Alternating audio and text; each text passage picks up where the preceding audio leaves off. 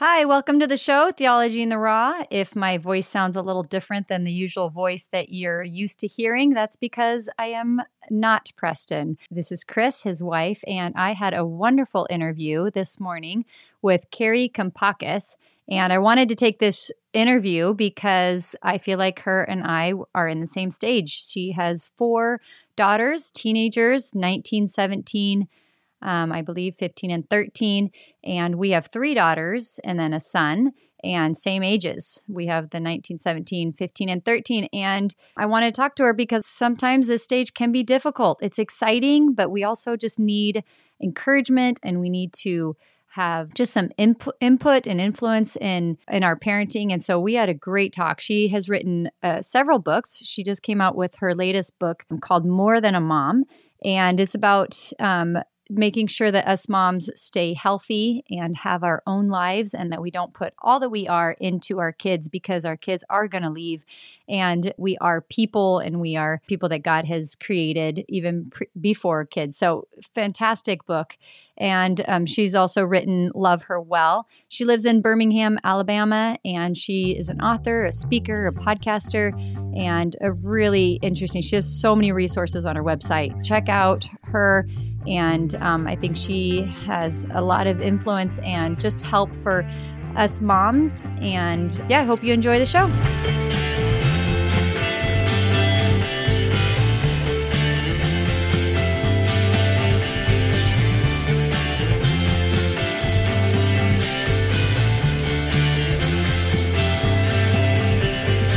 Welcome to the show. I'm so excited to have you on Theology in the Raw. Thank you. I'm excited to be here. Yes, thank you for having me. Awesome. Well, why don't we start off and tell me a little bit about yourself and just your life and all your kids? Okay. Well, I live in Birmingham, Alabama. I'm married. He wasn't my college sweetheart, but I met him in college, and we started dating a year after. His name is Harry, and we have 4 daughters. The oldest one just finished her freshman year in college. She's at Auburn.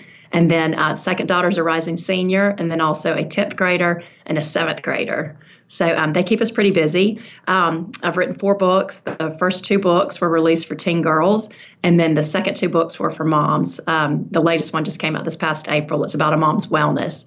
So anyway, it's fun. My work life and my personal life pretty much overlap and run pretty parallel. So it's been a fun journey, but we stay busy over here. Yeah, that's awesome. And so what brought you into writing your latest 2 books about, was there any personal stories for you that kind of caused you into thinking about, mom's health for the family? Yes, that's a great question. Well, the first 2 books for teen girls, that's just where the door opened for me to release books for teenage daughters. They came out in 2014 and 2016. And so that really just opened my heart to what teenage girls were going through. When I wrote those books, my girls were younger. They were 6th grade and below. And so these books were really just trying to, it's really messages to prepare our girls for the road ahead. My editors were like, it was target age for 12 through 16. She said, we want them to think about these hard situations they'll be in before they're actually there. Mm-hmm. So I wrote those books and started meeting a lot of moms and daughters, and I'd meet these mothers, and they're like, thank you for writing this book for our daughters. When are you going to write a book for us? And I would just smile politely, and in my head I'm thinking, I'm not writing for mothers. That's a harder audience to crack. I love my mom friends, but I felt like teenagers are pretty impressionable and, just more open to hear all the messages. And so I really just didn't have any intention to write for mothers until maybe 20 years from now, because I don't think any mom feels like a parenting expert. And I know I'm certainly not. So I was like, maybe in, a couple of decades from now. But what happened, I took a break between the second book and the third book, and I just spoke, and I just needed to decompress. And during that time, my daughters grew up, and they started becoming teenagers. Mm-hmm. And I started having some friction with the oldest ones, because I was still trying to parent them like the way I had when they were younger. And I was struggling to find resources because there was so much out there when your kids are little. And so basically, the third book came several years later, and it was really about my journey of learning how to love a teenage daughter while also parenting a teenage daughter. And a lot of the mistakes I made, there's some gulfs that had come between me and my daughters because I was doing things wrong, and I was blaming all of our problems on them and, teenage sassiness and all of that, when really it was more about me doing some soul searching and maybe changing the way that I was approaching them in parenting. So the third book was Love Her Well. It was for moms of teenage girls. And then after that book came out, we had COVID, the pandemic. Moms were really struggling. We were talking about the next parenting book with my editors, and I was like, every mom I know is struggling right now. And they wanted another parenting book, and they're like, your platform is parenting, and I'm like, I know, but we can't be effective parents if we're not in a good place as moms. So I really wanted something that could focus on a mom's wellness, with the incentive to know that when we get ourselves in a good place, mentally, emotionally, spiritually, and physically, it's going to make us more effective moms. It's going to make us healthier for our families and help our families thrive. Yeah. So that was really the heart behind the latest book, which is called More Than a Mom: How Prioritizing Your Wellness Helps You and Your Family Thrive. Oh man, how has that really like shaped you? Like writing that book, has that really had you make you like up your game with like for your own personal self? Yes, yeah, it has, and it's made me see the hypocrisy in myself. I mean, I talk a lot about keeping your wellness appointments and doing for yourself what you would for your children, and yet I've had this one wellness appointment I've postponed and canceled several times because I'm like, I just don't have time for it. Right. And I think that's what we do as moms, is we let these needs that we have, we just neglect them because we're so busy prioritizing our family. And obviously, motherhood is all about sacrifices, but it's made me just take a look at myself and maybe even carve out more room for rest and things like that maybe I didn't do when I was younger. But now that I'm getting older and I've parented for 20 years, you just realize how important that is. Yeah. What Enneagram are you? Do you do Enneagrams? Yes, I'm a 1. Okay. What about you? I'm a 7.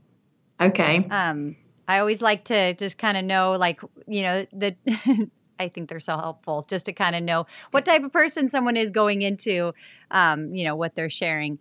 So tell us, what are why don't you really practically give us some of the practical tips, like a few of them that you're like, how do moms care for themselves? Like what would be some very specific practical things that we need to keep in mind as and I'm sure it looks different for every person, but the idea is probably the same.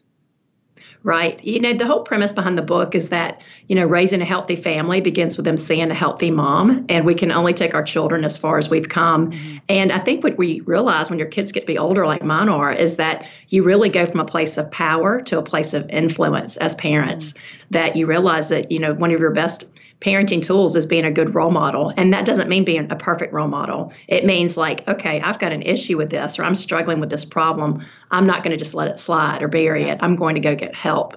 And so it really is just kind of taking a look at yourself and thinking, what's holding me back in life? What's preventing me from being the best version of myself? And so it might be anxiety.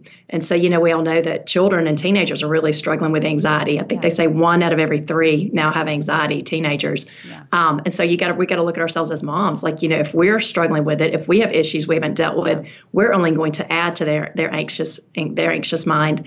So I have a whole chapter on that, just really replacing anxious thoughts with healthy thoughts and thoughts from God. Yeah. The first chapter of the book is about knowing your worth, because I really do believe that just knowing our worth and our value as a child of God, and that really is the whole premise of the book too, is that, we're moms, but really I know that's a huge, important calling. And for a lot of my life, I thought that was my most important purpose. But what I know now is our biggest purpose is to know, love, and serve the Lord. And so I think when we see ourselves as a child of God, then we value ourselves, we value our life, and we understand how getting healthy for our children, it's really about being good stewards of these gifts that God's given us, like our body, our family, our time, and just stewarding those gifts well, but always, valuing ourselves like we hope our children will value themselves too. That's so good. And that's something like specifically I've been thinking a lot about. So we have 3 teenage girls, 19, 17, 15, and then a son who's 13. And as they're like getting older and they're not needing us and they're not wanting us also, it's like all the things that we used to always want to do together, they're not really wanting to do that anymore. It's really had to make me stop and think. I've had moments of like feeling like panicked of like, whoa, now what? And it's had me really thinking about like, well, what do I like? All that, like for the last 18 years, my likes have really been shifted between like, well, how is everybody doing? Like, what would I like to do today? Well, it's if everyone's doing good. And if it, it always depends on everybody else. And so this last year, I've been really thinking through, well, what do I like? What am I called to? What are my passions? What, like originally, way even before all the kids, who was I? And what did I want to do? What did I like? What was my ambition? And so I can see how like that really goes back to that kind of what you're saying is like that was, who am I? And that's, and I think you kind of forget that, like, or not forget that, but it's pushed to the side a little bit during all the young years of parenting, which is natural. I mean, I don't think there's really like you can't really get around that too much, but it really, I think that's like what happens on the other side is all of a sudden you're back to face as who am I? So I think that's probably a great chapter to start with. Yes. And I do think too, I think that sometimes as women, we tend to find our identity in our family and our children. Yeah. And as your children get older, you realize that's kind of a dangerous proposition because if we're relying on them for our joy and all of a sudden they want to go walking with their friend, but not with us, what's going to happen to our self-esteem, those kind of things that can really make us that needy, clingy mom. Yep. It can make us that mother that they don't want to come home to because we're just mad or resentful that they're not, making us the center of their universe like they did when they were younger. Yeah. And so that's one thing I really realized as my girls grew older and, I was still making them the center of my universe. I wrapped up my identity in them, but I was at the center of their universe and it started creating some friction. And so I really do think if we can kind of pull back and see that bigger picture once again, like who we were before we even had children and be available for them, but also be able to find joy and purpose even when they're not at home, it's going to make them want to come home and it's going to help our relationship with our children. Yeah. So do you think it's really about, sorry, something in my throat. Like going back to finding like your friends and your people and things that are just really outside of the children and not like, well, since they're busy, then I'm going to do this, or since they aren't home, but to truly have like, well, like I want a friend. I like hanging out with people like that. I mean, do you feel like it's an active part on us moms? Yes. I mean, that's the whole chapter 2 is a chapter on friendship. And I feel like as moms, we need our friendships when the kids are little, when you have that village and you're changing everybody's babies' diapers and just raising toddlers together. And then you kind of go through that sweet spot of parenting. And I remember even thinking, I don't really need my friends right now. I thought, my husband's my best friend. Parenting kind of easy. It was just I realized it was a little bit of the calm before the storm. Yeah. And then you get into teenage years again. And, I just really believe that we as parents, we're meant to be the stronger, kinder, wiser one. And we're called to love our children and pursue their heart, regardless of whether they're loving us back. Yeah. And that's hard because they got things going on. Sometimes they're moody or they're going through a trial. And we're not always getting the words of affirmation or the affection that we got when they were little. Yeah. And a lot of parents give up then, because they're like, well, he's not treating me well. So why am I going to keep making this effort to initiate? But as parents, we are called to keep extending that invitation, just like God does with us. But I'm so convinced that for us to be able to do that, we've got to have a strong adult village. And sometimes those friendships we put on the back burner or that marriage we put on the back burner, we've got to go have love in our life. And I believe if we do go, have friends who fill our cup or a marriage or just other relationships, then that we do get love from those relationships. It enables us to turn around and love our children well, regardless of whether they're loving us well in return. Yeah. And just if we keep doing that, one day they're going to respond. If not now, then if we keep doing it one day. Yeah. I think that's so good. Like just as like this past year, I've been thinking like our kids are just up and down, right? They're just like the moods. Right. They don't know who they are. They're trying to figure themselves out. So one day I feel like they're all this, and then another day they're not that, and so they're all over the map. And I think at first when I was getting into these years, it was so like. It was so much for me. I just was like going with them and all the things. I'd be all in that day, and then I'd be all in the other day, and then I carry all the emotions, and then I'm like laying in bed thinking, oh my gosh, I can't take all these like emotions of like but they've moved on to something else, but I'm like still stuck in like whatever situation. Right. And and then this year I always God always gives me 2 words for the year, and it's kind of like it kind of goes along with my year verse. And this year, he really brought the 2 words steady and joy. And it was interesting because as I was like, as I kept thinking about that, I'm like, I need to be a steady mom. Like I'm not going up and down with them. Like I'm there for them. I'm going to listen, but I'm not like going to be like in the depths of despair when they're in the depths of despair. And I'm not going to be like so ecstatic when I know that probably tomorrow something's going to be different and they're not going to be there. Right.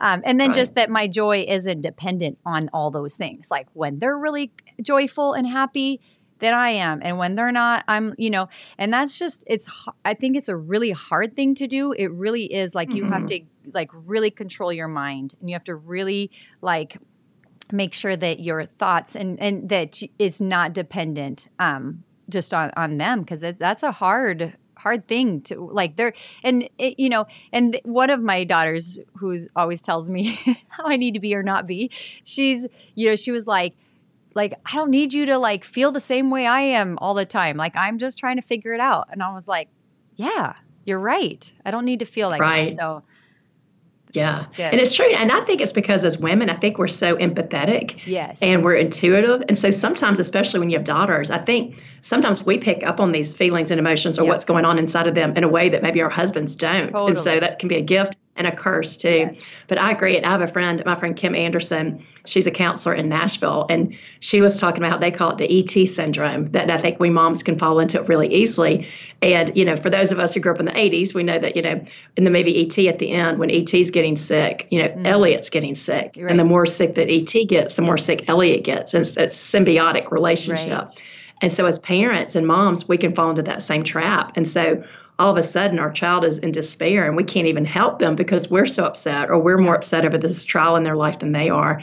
And so she gave me this visual that has really, I'm like, this is what I think we're parenting toward. She said it's called the circle of security, and it's about being parents are meant to be the stronger, kinder, wiser one in that relationship with our children. Yeah. And so if your daughter's about to go get on that emotional roller coaster, instead of going to ride that roller coaster with her, you're basically saying, I'm not going to ride that with you, but I'm going to be standing here on the platform with my arms wide open, waiting for you when you're ready to get off.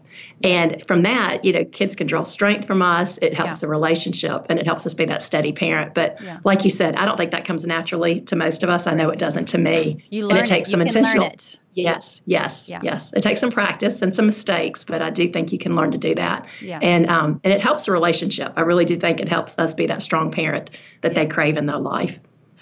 So what do you like? What does that look like when you say, I'm not going to ride that roller coaster with you? I'm just going to stand here. Like, what does that really actually look like? Well, I think it looks like, say your child doesn't make the team, and so you're mourning with them. You're so sad. When my kids have tryout weeks, I don't plan anything for that week. I don't plan anything for the day after tryouts. I can just be there for them. So I think you're empathetic and you're mourning, but you're not just falling apart in front of them. Yeah. And so I think it's, you're holding them, they're crying. You can still cry. I think that's fine. But if they see that you're more upset than they are, then they're thinking, well, if mom's that worried, then that must really be bad. There really must not be hope for the future. Yeah. So I think that it's just empathizing when they're down, but also saying, I'm so sorry. This is terrible. I'm here to walk through this challenge with you, and and you're not alone. But at the same time, always offering that nugget of hope, and that you're going to be okay. And I always tell mine, I'm like, I'm not worried about you. This is terrible. I hate that you have to go through this, but you are strong. You are resilient. You've got God in your heart. And I've seen, you did this in the past, or you did this. And, I think it helps them to see that you're going to get through that. It helps them to hear that you're going to get through this. Wow. Like I said, I'm not worried about you. I know you're going to be amazing. God's got an amazing plan for your future. We don't know that, but we are trusting that in advance. Yeah. And I think just hearing those words spoken when you're at a really low time in life can really help somebody to see that vision for their future that maybe might not be happening in their own head at the time. Yeah. Oh, that's so true. I feel like it's very easy to say, I'm so worried about you, right? Like to say, right. I'm so worried that you're da-da-da-da. But I feel like that is a confusion for them, right? I mean, that just makes them even more worried about themselves if mom's worried about me. And so to be able, that is the steady part of saying, I'm not worried. You got this. Right. That's gold there. I hope a lot of parents, I hope a lot of moms are taking away that, because that's really good. And I think I talk to a lot of moms when I do speaking events. I always the people who plan my events, I feel like I learned so much from them, because we always have these conversations, and I'm always asking them, what are the needs in your community, or what are the struggles you're seeing in your community? Mm-hmm. What do you think moms are really wrestling with? And one thing I feel like I've been hearing, especially in recent years, is just that need for control, and that thought process that I think sometimes we have as parents is we have this idea in our head, like, okay, this is the path they need to take. Yeah. And so if one thing doesn't happen on that path, so okay, your daughter doesn't get a date to the first 8th grade dance. And all of a sudden we're panicking because she will never have a date in high school. We're projecting that into the future instead of trusting that, okay, it's, if this doesn't happen, God's going to create another path. Something's, it'll be okay. Yeah. She'll get through it. But I think when we panic over those things that don't go according to plan, then our kids are going to panic too, because if we're the strong ones and all of a sudden we don't really have hope for the future, or we think everything's, totally ruined, then it's going to make them panic as well. Yeah.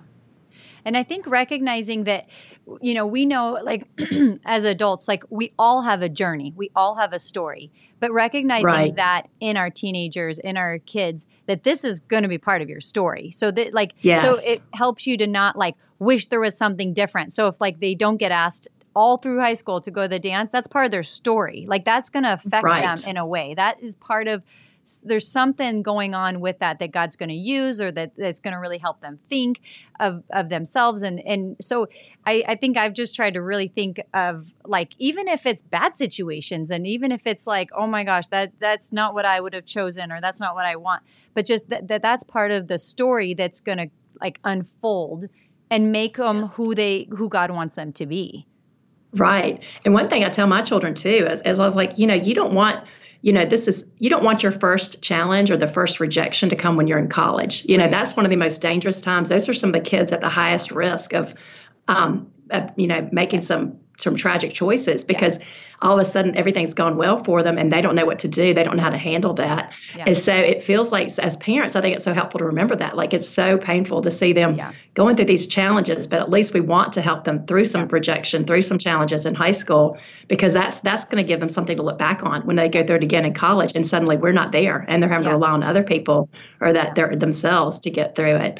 But it's so hard. And like I said, and I do think too, like you said, always having that hope for the future. I'm not worried about you. And also, I tell mine too that, this is part of your testimony, and it feels so personal, but, one day I can see you sharing this with other people. There are going to be people behind you. You'll get through this. You'll be healed, and they're going to need this message of hope that you can give them, and God's going to use you. You just have no idea how that's going to happen yet. Yeah. And so I do think helping them see that bigger picture that might not come naturally to them can really help them get through those rough patches. Yeah.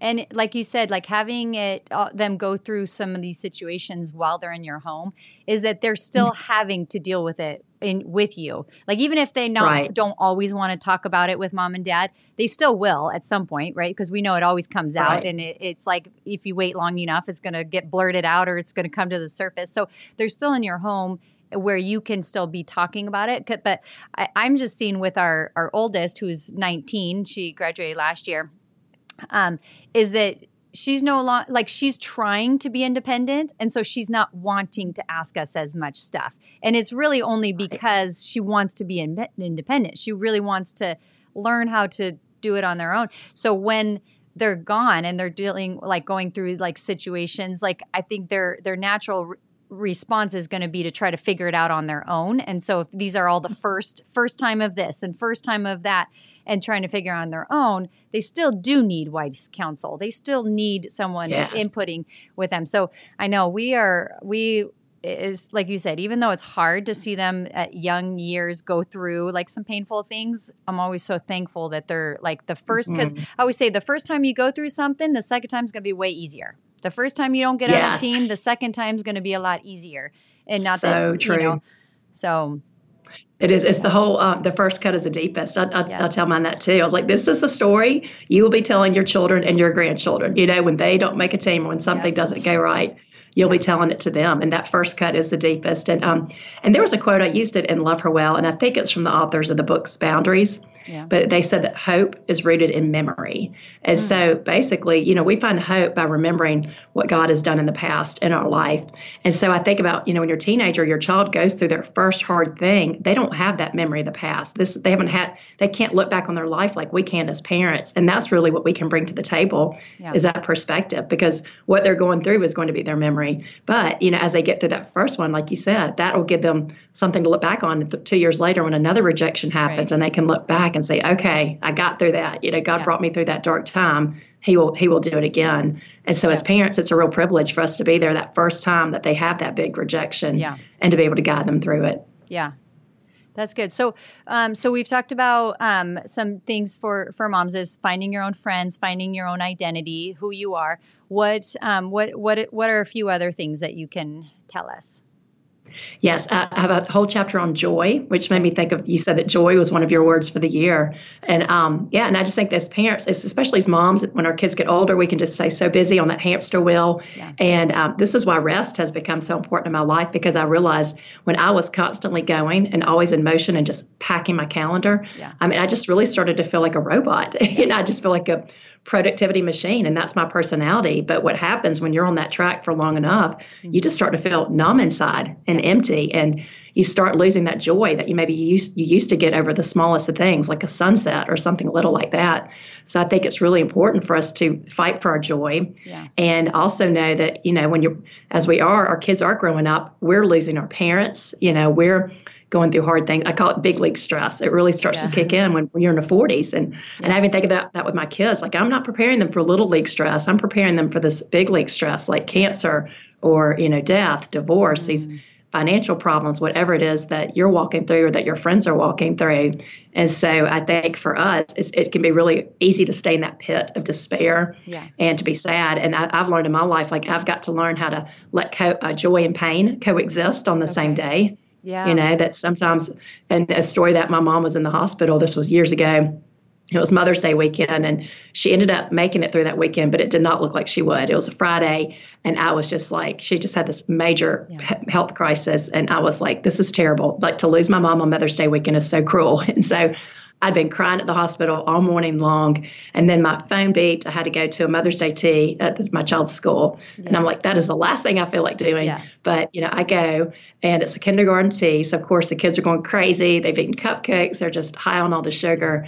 And they're singing the song. And I just started crying again. But these were tears of joy. Yeah. And I just thought, this is the strangest day. I just went from this place of like almost death to this place of life, from a place of where journeys were ending in the hospital, the people around my mom, and then to this place where the journeys were just beginning. Mm-hmm. And it felt so weird. I almost felt guilty feeling joy on that same day. But then I realized how gracious God was, that I was like, he knew I needed this pocket of joy. I needed something to give me hope on a really hard day, to not stay stuck in that pit of despair. Yeah. And I think that's a new thing we have to learn as we get older. It doesn't come naturally, but learning to, grieve and be sad and mourn, but also not miss out on the blessings in life and the joy that's still out there. Yeah.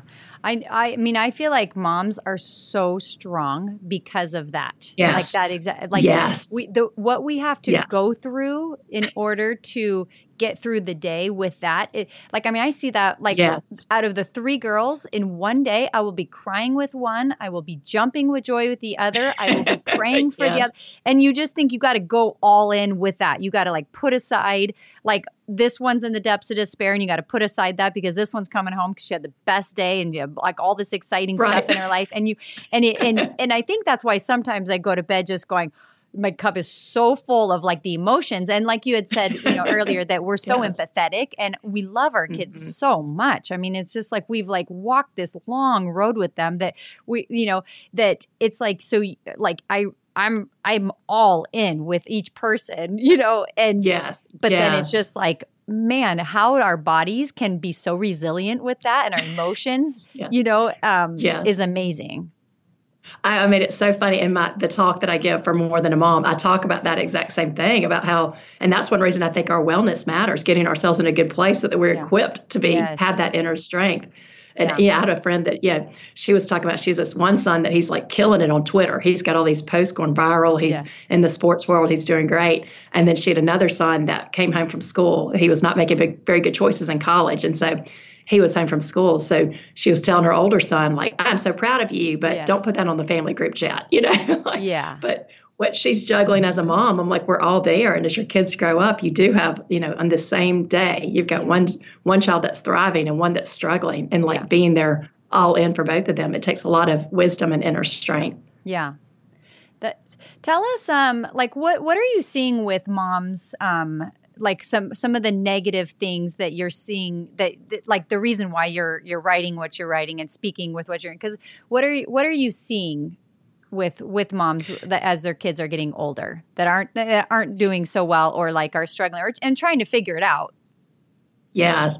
I think it really goes back to trying to micromanage and thinking that we can control their life and really just, I mean, to me, it's just like not trusting that, okay, even if they go through a rough patch or whatever, just praying. I mean, just really getting on our knees and praying for them and just asking God to, if this is something they have to go through that might lead to their salvation or might lead to their long-term good, then, help me, give me the wisdom to help me, help them through it. But I think it's just that false sense of control that we have. And I also think that we live in an age of very child-centered parenting. And I know I've been guilty of this, but, sometimes we put our children on the pedestal instead of putting God on the pedestal. Yeah. And, when we center our universe around our children, and then you get into the world of teenagers and they're naturally self-centered. Yeah. And so in the work that I'm doing with teenage girls, like the biggest problem I hear about is so many issues with friendship. Like it's heartbreaking and it's everywhere. These girls are really struggling, and it's pain within friend groups or pain within people that they thought were their friends. Yeah. And when I really look at the root issue, it's always we have a self-centered society. And so I think that our natural inclination, a lot of girls or a lot of people, we spend a lot of time thinking about how are people treating us, what's happening in my life. I don't have any good friends, but we're not putting 10 seconds into thinking, well, how am I treating people and what kind of friend am I being to others?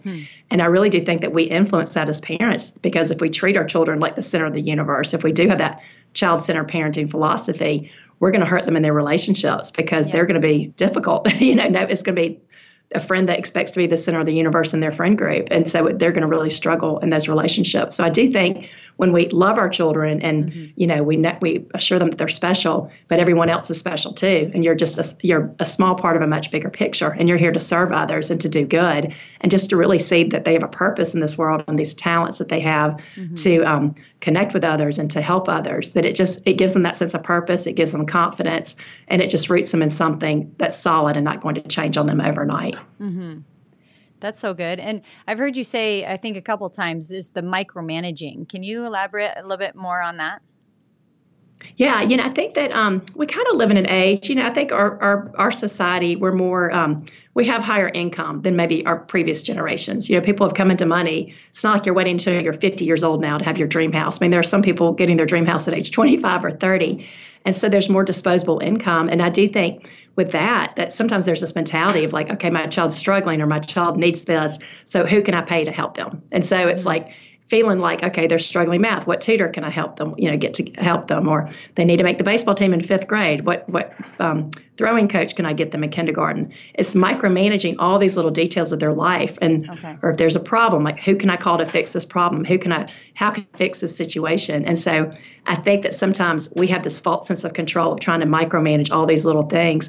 And then suddenly when there's a problem that we can't fix, that is out of our control, we don't know what to do, because all of a sudden we're realizing we got to trust God, and that, he's really, there's a larger force at play here than what we think we can do. Yeah. And so I really do think, obviously we can control a lot of things. We do make choices that impact the path our children are on and their choices. But I think we can get so focused on trying to micromanage everything that we don't really trust, teach them to just, you do your best and then you leave the results to God. Yeah.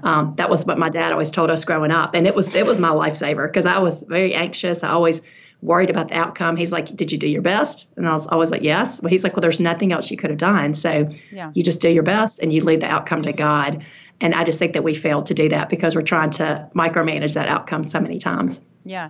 So do you feel like, so in their teenage years, the micromanaging, I mean, it's like you go from the youngers where you know everything about their life, right? You can get them to talk about anything. You can ask every parent, hey, did my kid, you can really get in and know everything. And as they become older, you don't know very much, or, not as much, or maybe they're, it changes. And so do you feel like that's where parents maybe get themselves into trouble, where they're trying to still micromanage, well, where are you going after? And what are you doing after? Well, who were you with? And you kind of trying to manage too many of the details in their life, where that just feels stifling to them, where they start being like, hold on, I don't want to tell you anything, because do you feel like, is that kind of what you're talking about in the teenage years?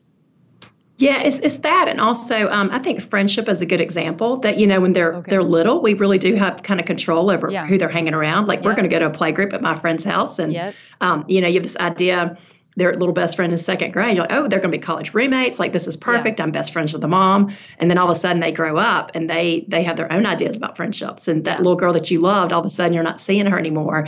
Nothing bad happened. It's just they've moved on to other people. And so it's very tempting, I think, for moms to keep trying to micromanage it, or like, I don't want her to be in that friend group. I want her to be in this friend group. Yeah. And let me be clear. If your child's on a bad path, if there's bad influences in their life, there's a time to get engaged. But I think with older kids, you got to be really smart because if you try to micromanage their friendships or their relationships, they will shut you out so fast. Yeah. And so I think sometimes we try to tell them, instead of telling them who to be friends with, it's better to teach them, what does a good friend look like, and what are the qualities that you look for in a good friend, and what kind of friend do you want to be to others.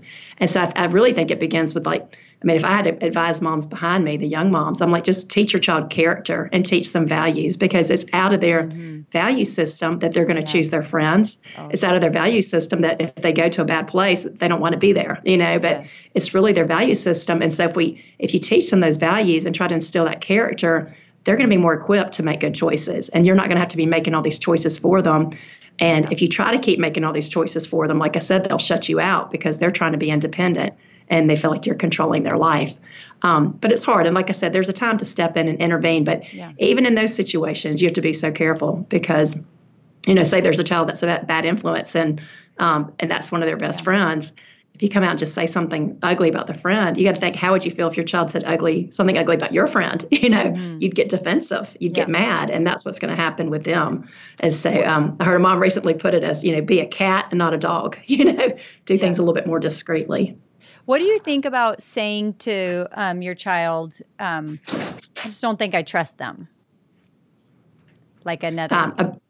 Like to their friend, like if they're talking about their friend and something, and then like actually saying, I just don't know. I don't have a great feeling. I don't know if I trust it. Do you feel like that is actually like, what does that do to what do you think of that?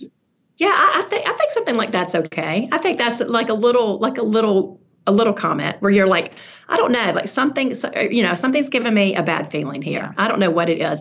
And I tell parents too, one thing that I've realized that can kind of diffuse the situation. And it really takes just a little reflection of thinking back on your life.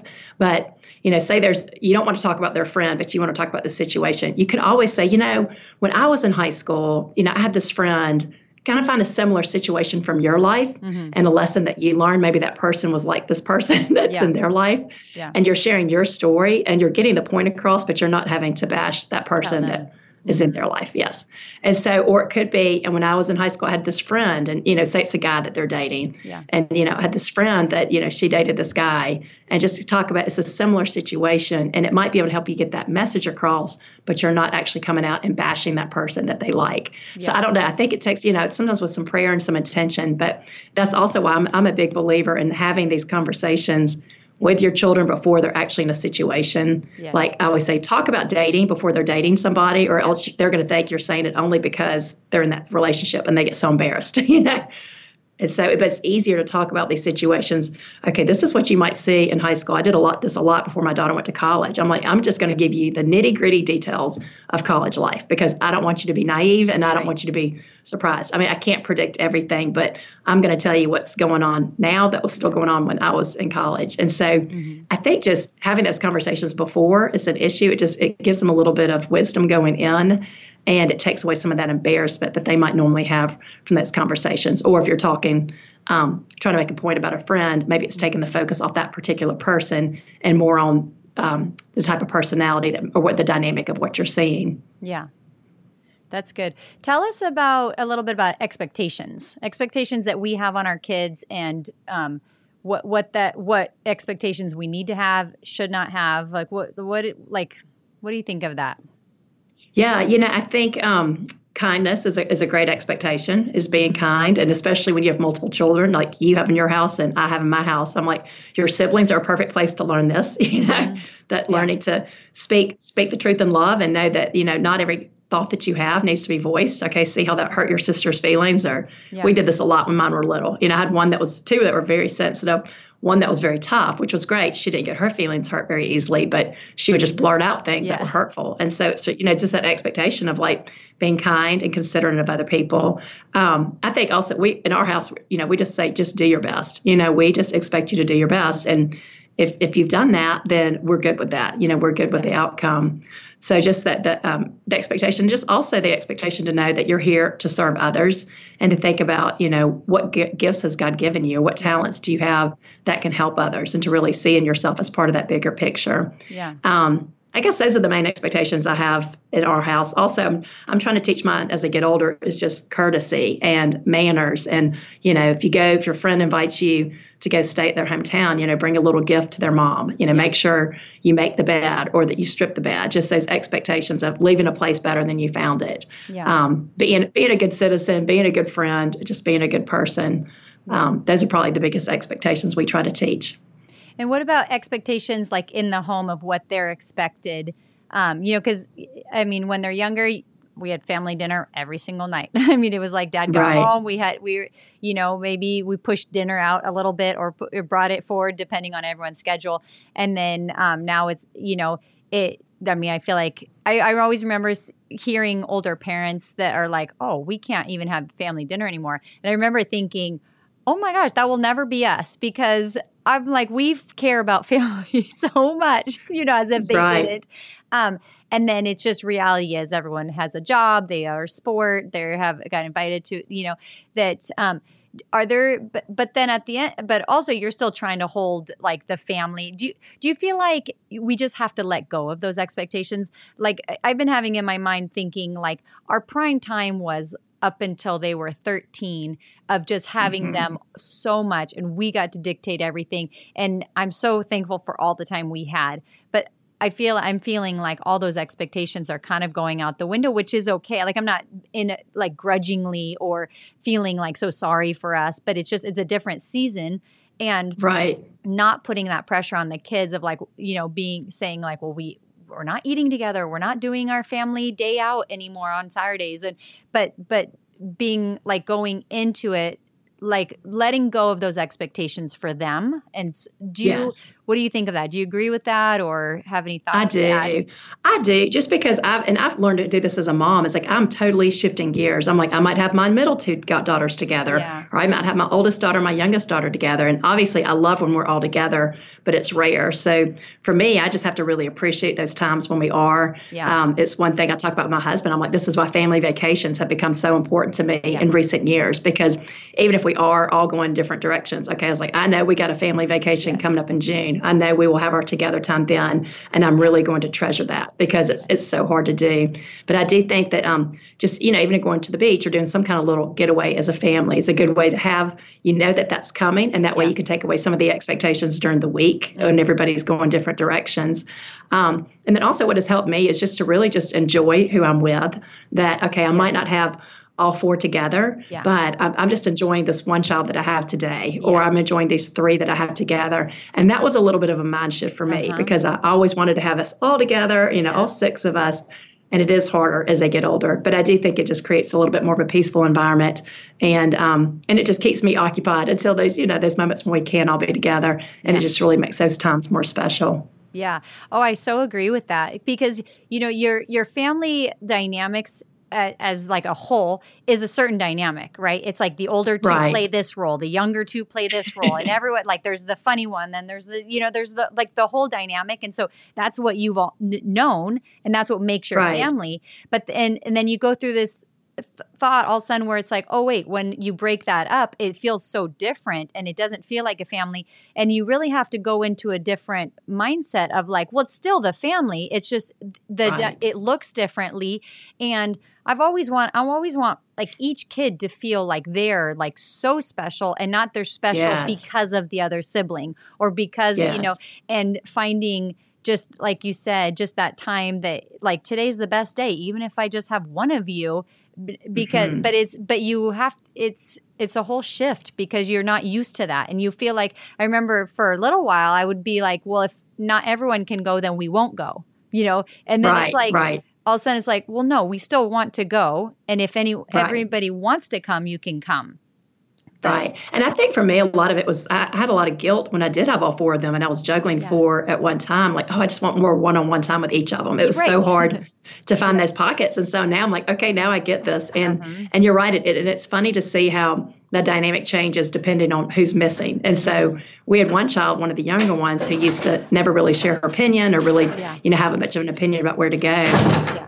Because the older sisters were always, they were always dictating, we want to do this or do that. And so, but I'd see her with her friends and she's Miss Outgoing, she wasn't so quiet like she was with her family. Yeah. And so it's interesting when, her older sisters are gone, she does take more of that leadership role. Yeah. And so it's kind of neat. And I think that the key is just, like you said, just kind of being present and being just loving the ones you're with, even if they're not all there at one time, but just really taking advantage of that one-on-one time and really getting to know their personality a little bit better. Yeah.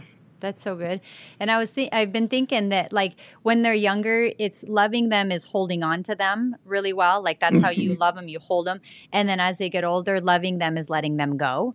And that's so good. Yeah. And it's me being able to like have so much fun tonight, even though I just made a meal and I thought everyone was going to be home, and is a little bit disappointing, but it's like they're heading off and like letting them go, because I also have found like made tons of mistakes where when I've like made them feel guilty or when I've like put the pressure on, then they don't want to share anything. Like I completely pushed them away. I put a wall between us and then they don't want to share anything. But if I'm like on their team, so excited for them, putting aside my feelings, my expectations and what I was wanting, then they so much more want to come back. They want to share. They want to talk. They feel closer. And so it's like letting them go and learning that when they're in the home, not when they go off to college, because obviously you're going to have to let them go when you go to college, but what that looks like in their teen years of letting them go and not making them feel guilty. I think very easy for us to make them feel guilty, right? Like you're not doing that anymore, or you're never doing this. And that just instantly just pushes them away. Right. And I think we all know, I would say, I don't know if I'd say the majority of adults, but I know, we all know a lot of adults who dread going home. I mean, are 50 years old and dread going to see their mother. Yeah, They dread, I got to call my mom, and they're dreading it. And I just always think, I don't ever want them to dread seeing me or calling me. And they will if I've got these expectations and this certain way I want it to go. Yeah. But you're so right. And it reminds me of a friend that I have. Her daughter goes to boarding school, and her daughter's very outgoing, and she's an only child, and she really did all the research, and this was something she really wanted. And, my friend made her think about it for a while, and she's like, okay, at last I kind of sat down to think about the pros and the cons of the situation. And I realized that all the cons had to do with me, that she really realized that maybe this was the right thing, that she really wanted to do it. And it's been a great situation. But I told her, I was like, that's the kind of mother's love that you only get when you're on the mom side. Your daughter one day will realize how much strength it took and how much you really love her to let her go do that. Right. Very true. But nobody prepares you for that when you become a mom. And you're so right. It is that letting go. And I think when we do that well, they are going to want to come home. Yeah. So what are some practical things that you can share with the audience of what will make them want to come home, and what will make them, or I mean, obviously it's going to look different. So, I mean, these are generic ideas, but what's going to make them not dread calling mom, dread like having to touch base with mom and dad and come home? What are some things that we can start doing now that will make them like be so excited to come and want to come? Right. I think little things like, just knowing their love language, like they love a certain hamburger. So, okay, when they come home, have their hamburger waiting for them, having those little things that they love. I know with college, like, okay, come home and bring all your laundry. I will do 3 loads of laundry. Yeah. Just those little things. But I also do think that I think the biggest thing, and this is why our health matters, our inner wellness matters, is just being good guides and advisors, because that's really what they need the most as they get older. Is like, and I still call my dad. I mean, he's 86 years old, and I'm struggling with something, or I'm trying to put something into words, and I just need that little nugget. He's that phone call I make, and he just gives me that wisdom that I need. And I think, okay, for me to be that person for my children, I've got to be in a good place. I've got to have a healthy thought life. I've got to be, calm person and really rooted in my faith. And so I think just getting ourselves in that place where we give good advice, basically, that we can see that big picture thinking. I think that's one of the things that will keep our kids, calling us and always needing us, because, no matter how old we get, you always need people ahead of you who you can, just let me be my sounding board, or help me process this, help me think through it. And, I've noticed even with my dad, sometimes he tells me what I know deep down, but I just need somebody to affirm it. Yeah. And I think that, really becoming that person for our kids is like teaching them to think for themselves. Yeah. Teaching them to like, okay, what is your gut telling you to do? Now, have a sounding board, somebody you can run that by, somebody that gives you good advice. Yeah. But I really think as we become that person for them, then it'll make them, kind of keep them attached, because they do still have so many questions, whether it's, should I change my major, or, should I go do this for the summer? Should I take this job? I've got these two different opportunities. They've got a lot of decisions. And what I've learned is that you don't even realize, I don't think we realize how many conversations we have at home just because we're here. Yeah. And so you have this feeling like, oh, they're going to go to college and never call me. But I do think that sometimes they'll call you for little things that you never really expected them to, just because you're not there to easily answer it. Okay. And so it might be like, what's my social security number? Something little, but it gives you an excuse to talk and chat with them. Yeah. But yeah, my daughter in college, we laugh. We're like, we talk more now than we did when she was at home her senior year. And FaceTime has been the best thing ever. I mean, a lot of times too, she has these pockets of time, like when she's walking to class. And so she'll have a 10 or 15 minute walk. So she'll FaceTime me.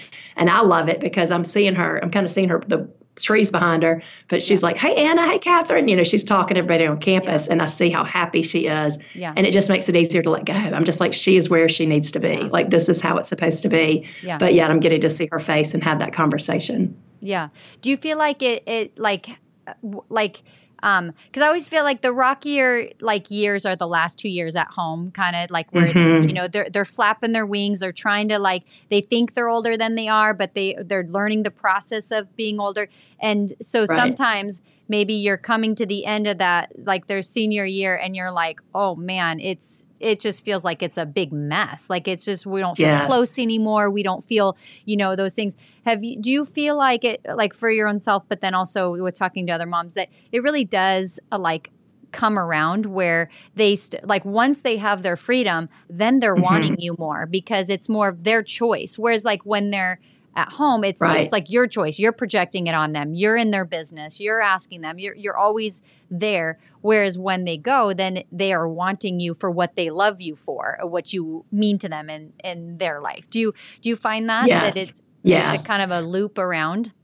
I definitely do. And I remember somebody telling me a couple of years ago his daughter had gone to college. And I'm like, oh, is it so sad? He's like, it has been awesome. He's like, she appreciates us so much. And he said she used to come home and she'd stay in her room, and now she'll sit in the kitchen and talk to us. Yeah. And so I do think I think also, and I would tell them, I was like, you're going to go to college and see A to Z, and you're going to meet people who had great parents, and you're going to meet people who had, terrible upbringings and, very unengaged parents. And so I do think when you've had that connection, when you've been loving them well all along, and all of a sudden you're not there to do it, that it does make them, oh, I didn't realize all the things mom did for me. Not only just the laundry and these little things that you do. I call it the magic fairy. Yeah. So they kind of realize that all of a sudden you're not there to do it. And then also I think just, you get to college and nobody loves you like your parents. Nobody's looking out for you like your parents. And even when my mom got sick, years ago, I remember I had a cold one day and I talked to her and she didn't mention anything about it. And I got off the phone and I'm like, I miss her nagging me to go see the doctor. I miss her being that voice in my life that, just caring about my health more than anybody else in this world. And so I do think that. And I think they go off and they miss you and they appreciate you and they just need you in a different way. Mm-hmm. And there is that saying, have you ever heard about before they leave home, they soil the nest? Oh, yeah. I haven't heard that, but that makes so sense. Yeah. A friend was asking me that recently. Her daughter's a senior. She's like, she is definitely soiling the nest. Yeah. And so basically sometimes I don't think they consciously do it, but they'll just, pick fights or do whatever. But, soiling the nest at home makes it a little bit easier for them to leave home. Yes. And so what I kept reminding myself when my daughter, her senior year, she was so excited to go to college and so excited to be with her friends. And as a mom, you're like, oh, I want them to be with me. But then I would sit there and tell myself, what do I want? Do I want the opposite of this? Her clinging to me, scared to death, not wanting to be with her friends, unhealthy attachment. Yes. And I was like, that would be terrible, And so it just got my heart in the right place. I should be, okay, I'm going to be thankful for this and excited and thankful that she has the health to be able to go and do this, have a freshman experience like this. And so I think when we revamp our thinking a lot like that as moms, it makes us, like I said, that that strong person, that centered person who is more likely that they want to come home to. Yeah. I do think it's like the Lord's blessing of the process of how it all works, to where it almost feels like when it's time for them to go, you're mentally ready for them to go. Because for one, it could be just like, it is like she needs to go or he needs to go because it's, and it's not out of like, you're not like mad saying that, but it's just like they can't wait to like go make their own decisions and do their own thing. And they don't want to be having parents looking down their neck about everything. And so I'm just seeing the process makes total sense of like where it's like, I'm happy for you to go. But it's like when your kids are like 12 and 13, I remember thinking, oh, my life's going to end when my kids go. Like I know it doesn't, but I feel like in my soul it will. Like I feel like I kept thinking, I just know every day I'm just going to be sad. And then, but then you get to where you're like, no, it's actually so very exciting, like exciting to go into the next stage too. And, having like more people, your family grows and the different dynamic that's going to bring. So exactly. I think the process. And that was the biggest. Yeah. And I think that was the biggest surprise for me is just like how much more happiness you can have. And it is so fun when even like move-in day in the dorm, her roommate's mom, and we love the roommate. We love the family. We were on the same page, like so sad to see them go. But so I prayed about that day. I was like, I'm going to be just a mess. Yeah. And I did cry on the way coming home, but the roommate's mom and I talked the next day and we're like, that was the best day. Like it was like a magical day. And I never thought I would have said that about moving her into her college dorm. Yeah. But we both just felt so good about leaving them with each other. Yeah. We had helped do their room all cute. They were so excited. All these girls were coming in. Yeah. And I'm seeing these girls come in and meet them. And I'm thinking, one of these girls or two of these girls, a few of them, they might be her future bridesmaids. Like she is just now, and that year, my best friend from college, her son was going to college too. So we talked a lot that year. And I would think, and her name's Rebecca. And so I would often think when my daughter was meeting people, I'm like, who's her Rebecca going to be? Like she's just now meeting her Rebecca, this friend that I've had for 30 years. She's on the cusp of doing that. And it is so exciting because you just think back, like, I'm so glad I loved that season of life. Like it was such a fun season of life, just the growth that I experienced and the friendships. And so it is fun to kind of, you almost feel like you go through it again with your children. And it does make it more of a joyful process, more than just that dagger in the heart. Like, oh, they're leaving me. Yeah. Oh, I love this conversation so much. I feel like it's so helpful. And so we just need, I'm so thankful for what you do, truly, because I think we just need support. We need help. We need to hear these things more. Like it's okay. The more you hear, like it's okay that the kids are flapping their wings hard and it's hurting you. That's okay. That's part of the process. Because you start feeling like you're the only case, and like my kids are way different. And I have strong, all my kids are very strong, like in their will and strong in just who they are. And it's like, I'm so excited for it because I'm like, they're going to conquer the world. And I'm so excited that they're strong. But in the meantime, it's like, can be really hard sometimes because you're like, man, those are some hard hits, but it's like to hear just other people like affirming just that you're okay. We all have that as well, is really, really great. And I wanted to mention your podcast. So, because I was looking, you have a podcast, but they're short little like nuggets. So, tell us a little bit about what you do, about your podcast. Yes. And it's probably one of the last things I prioritize. It's been on the back burner recently because I get to it when I can, but it's called the Girl Mom Podcast. Mm-hmm. And a lot of times I will take just blog posts that I've written and I'll just turn it into an audio form. Okay. But it's been fun. And I've had a lot of people, they might not sit down and read a blog post, but they'll listen to it as a podcast. And so, but I mainly write about raising girls and just different issues. A lot of what we've talked about here, raising girls and also raising teenagers, just the season of life that I'm in. To hopefully try to give some hope and encouragement to moms. And what I'm finding, and you probably are too, being in the season of parenting that you are, that I feel like a lot of the people that have probably started listening or following me in recent years are younger than me. And they're looking for that encouragement and they're looking for that guidance. And they might have little girls or little kids. But I just think that it's so fun to be like in that season where you can give back and let people learn from. This is some of the things I did wrong and some of the things that I'm glad I did. And so just to really share that with the next generation has been really fun. That's awesome. Well, thank you so much. And do you have another book in mind that you're like already thinking about, or? Yeah, I think what I'll probably work on next, I haven't started, is maybe a devotional for teenage girls, but more that older teenage girl going to college, just because, like I said, that's where my heart is with my girls being that age. And when I left my daughter in her dorm room that day, I'm like, okay, I wish I had a book to give you. Yes. I wanted that final thing. Like, when you're having a hard day, here, just read this. Oh, awesome. So that's kind of my thought right now. That's awesome. Hopefully. Oh, I'm excited for that. I feel like, yes, Thank teenage girl devotions, I feel like is definitely a need. I'm always looking like for more of that. So that's awesome. Well, thanks so much for coming on the show. What a wonderful conversation this was. I hope that this was encouraging to many of the listeners out there. And make sure you guys check out your website. Can you tell us just how they would find you, more of you? You mentioned the podcast. Yes, I have the podcast. I'm also most active on Instagram and Facebook under Kari Kampakis. And then my website's just karikampakis.com. And I've got a whole archive. I've been blogging since about 2013. So lots of old articles there. Like I said, lots of raising children and parenting, and now really focusing on some mom wellness too. Awesome. Well, thanks so much, Kari. Appreciate it. Thank you, Chris. Yeah, have a great day. I loved it. Thank you so much. Bye-bye.